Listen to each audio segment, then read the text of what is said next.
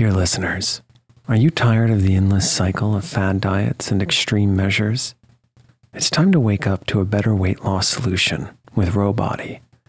As someone who's been through the ups and downs of weight loss, I know firsthand the challenge of trying to find what will stick. That's why if I qualified for Rowbody today, I'd jump at the chance for a scientifically backed program that supports long-term success. With Rowbody, you'll gain access to the most popular weight loss shots on the market, paired with personalized lifestyle changes. Over 200,000 people have already chosen Row to help them lose weight. Say goodbye to the roller coaster of weight loss dreams and hello to sustainable, real results with Rowbody. Go to row.co/snoozecast. Sign up today and you'll pay just $99 for your first month and $145 a month after that. Medication costs are separate. That's ro.co/snoozecast.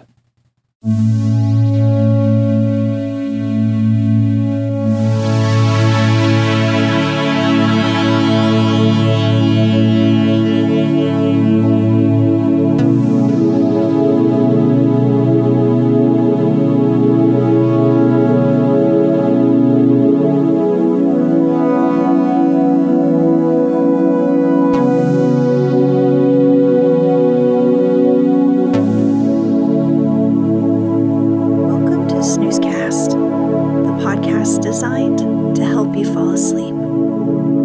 Find us on snoozecast.com and follow us on social media and wherever you listen to podcasts. Our current goal is to get to 100 written reviews on the podcast app to help new listeners find us. If you haven't subscribed and written a review yet, please do. We get closer to our goal every week. Your reviews continue to amaze us, and we learn from your feedback as well. So thank you for taking the time to share. This episode is supported by One Perfect Rose. Tonight, we'll read the second and final part to the classic tale, Beauty and the Beast, taken from the Blue Fairy book by Andrew Lang, published in 1889. When we left off, the merchant and father to Beauty was caught picking a rose from the beast's garden as a gift to Beauty. In punishment, the beast demanded that the father bring back one of his daughters. The catch was that she must choose to come willingly. Of course, the kind-hearted Beauty offers to go, despite the sacrifice entailed. Father and daughter arrive at the beast's castle and are about to meet him.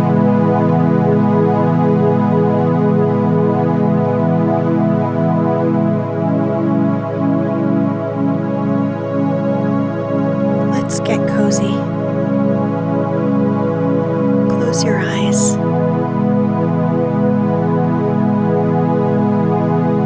Relax your body into the softness of your bed.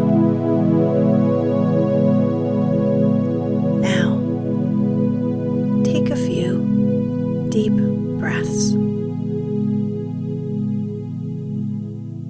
The horse stopped at the foot of the flight of steps leading to the terrace, and when they had dismounted, her father led her to the little room he had been in before, where they found a splendid fire burning and the table daintily spread with a delicious supper.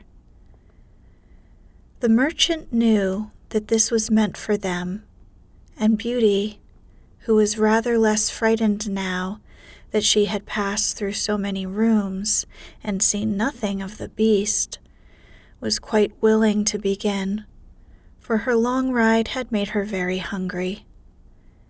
But they had hardly finished their meal when the noise of the beast's footsteps was heard approaching, and Beauty clung to her father in terror, which became all the greater when she saw how frightened he was.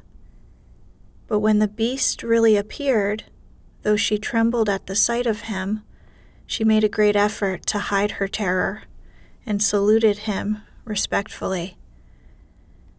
This evidently pleased the beast.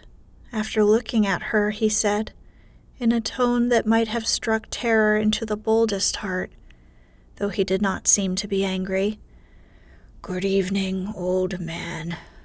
Good evening, Beauty." The merchant was too terrified to reply, but Beauty answered sweetly, "Good evening, beast."